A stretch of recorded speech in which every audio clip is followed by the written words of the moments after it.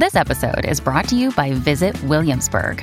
In Williamsburg, Virginia, there's never too much of a good thing. Whether you're a foodie, a golfer, a history buff, a shopaholic, an outdoor enthusiast, or a thrill seeker, you'll find what you came for here and more.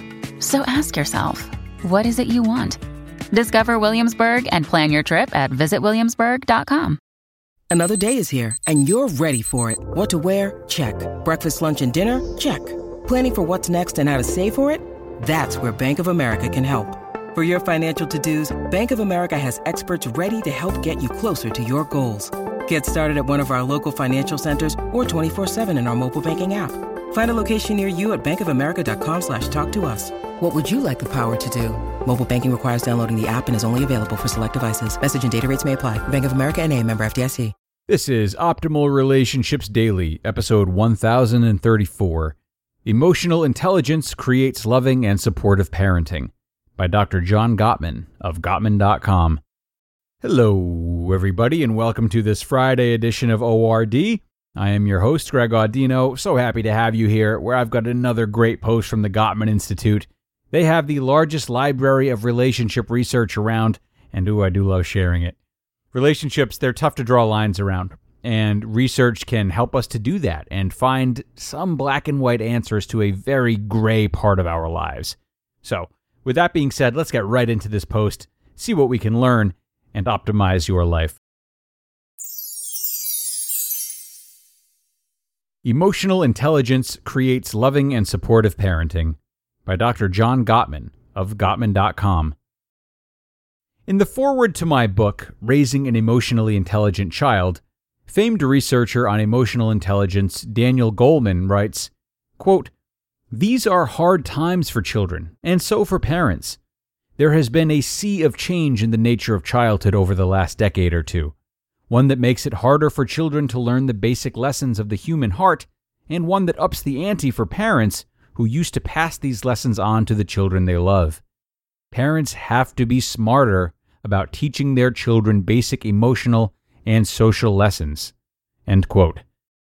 Before I became a father, I had spent nearly 20 years working in the field of developmental psychology, studying the emotional lives of children.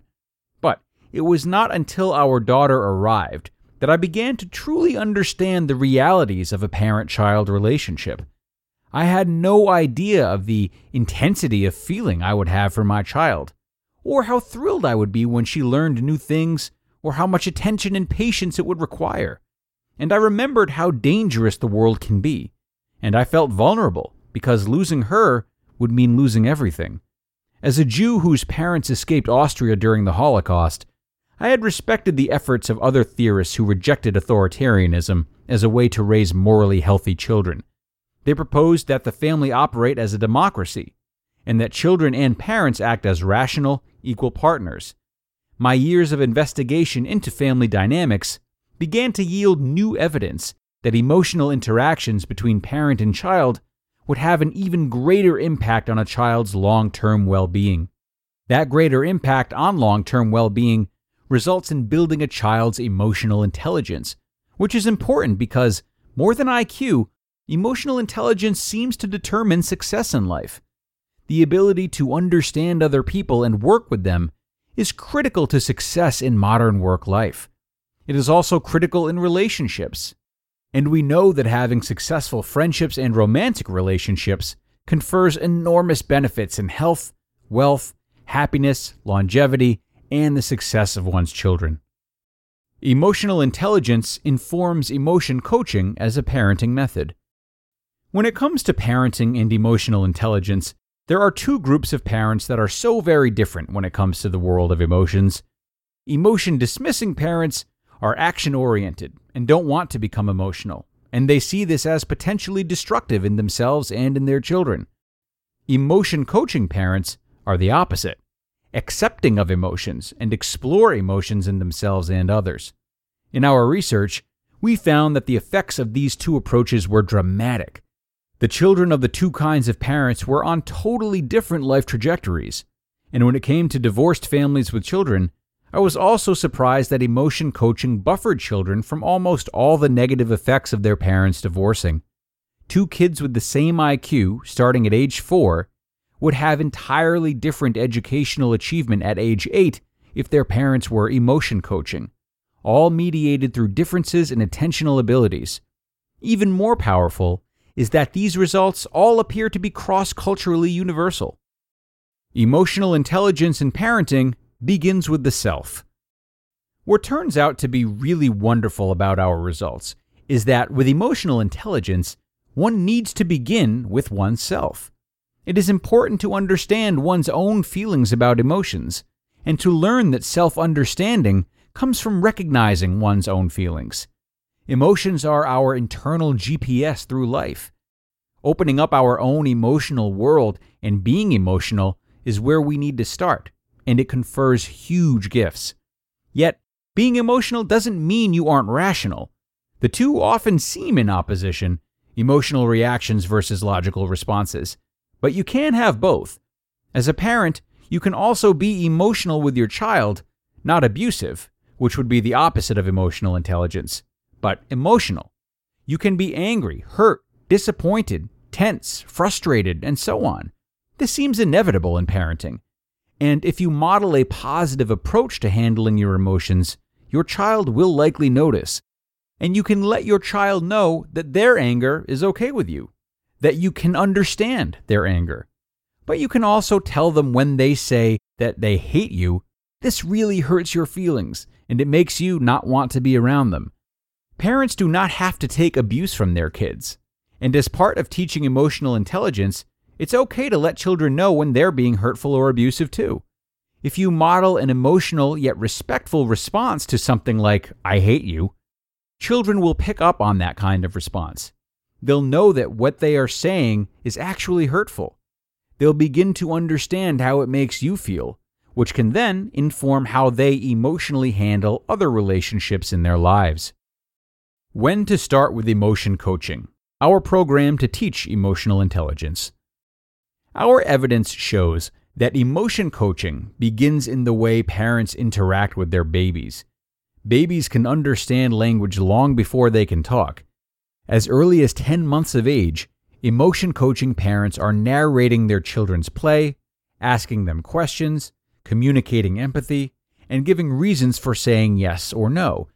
This has major consequences for the baby's development, as does a positive relationship between parents. We even have a workshop called Bringing Baby Home that helps couples with the transition to parenthood so that their relationship is strong and models positive emotional behavior for children. But it's also never too late to become an emotion coaching parent. I have had parents start with adult children and say that they have been close to their kids for the very first time, ever. Emotional intelligence is not a static trait. It can be cultivated and learned at any point in life by anyone to their benefit and the benefit of those they interact with. Here's how it can start. One of the most powerful gifts you can give your child is an admission that you made a mistake, and apologizing and asking for forgiveness confers respect to the child. The child learns that it is okay to make a mistake and correct it. The child learns that it is possible to repair interaction. And the child feels that their emotions are respected and that you, instead of being authoritative, are capable of being an emotional equal. Most importantly, the child learns that one can be loved without being perfect. That feeling of unconditional love, of being able to repair negative interactions, of being mindful of your own emotions and those around you, that's a wonderful foundation upon which any child, with their parents' guidance, can build a fulfilling and successful life. You just listened to the post titled, Emotional Intelligence Creates Loving and Supportive Parenting by Dr. John Gottman of Gottman.com. Discover why critics are calling Kingdom of the Planet of the Apes the best film of the franchise. What a wonderful day! It's a jaw-dropping spectacle that demands to be seen on the biggest screen possible. I need to go. Hang on. It is our time. Kingdom of the Planet of the Apes. Now playing only in theaters. Rated PG-13. Some material may be inappropriate for children under 13.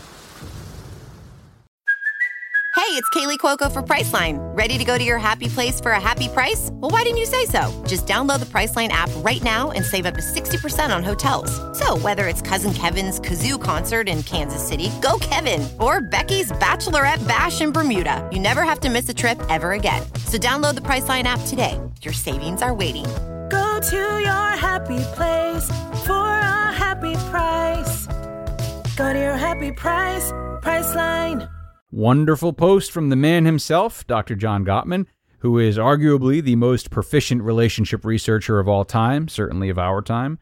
Of course, the lesson he's brought to this article is essential, but not always easy for parents to access, especially if they were raised differently, which is the case for many.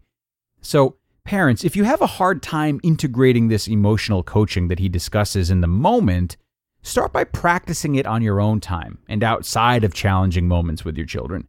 This could be as simple as taking 10 minutes to journal about what your children do that bothers you, and then hypothesizing as to why they might do that, if you did anything similar as a child, and how you would respond kindly to it were you to be in that confrontation right now in a good headspace. You won't always be perfect, but anticipating a little bit like this is a great means of chipping away at your ability to emotion coach and helps that response become second nature over time. So go do your homework, parents. We're out of here for now. I appreciate you being with me today, and I hope you've all got a good weekend to look forward to.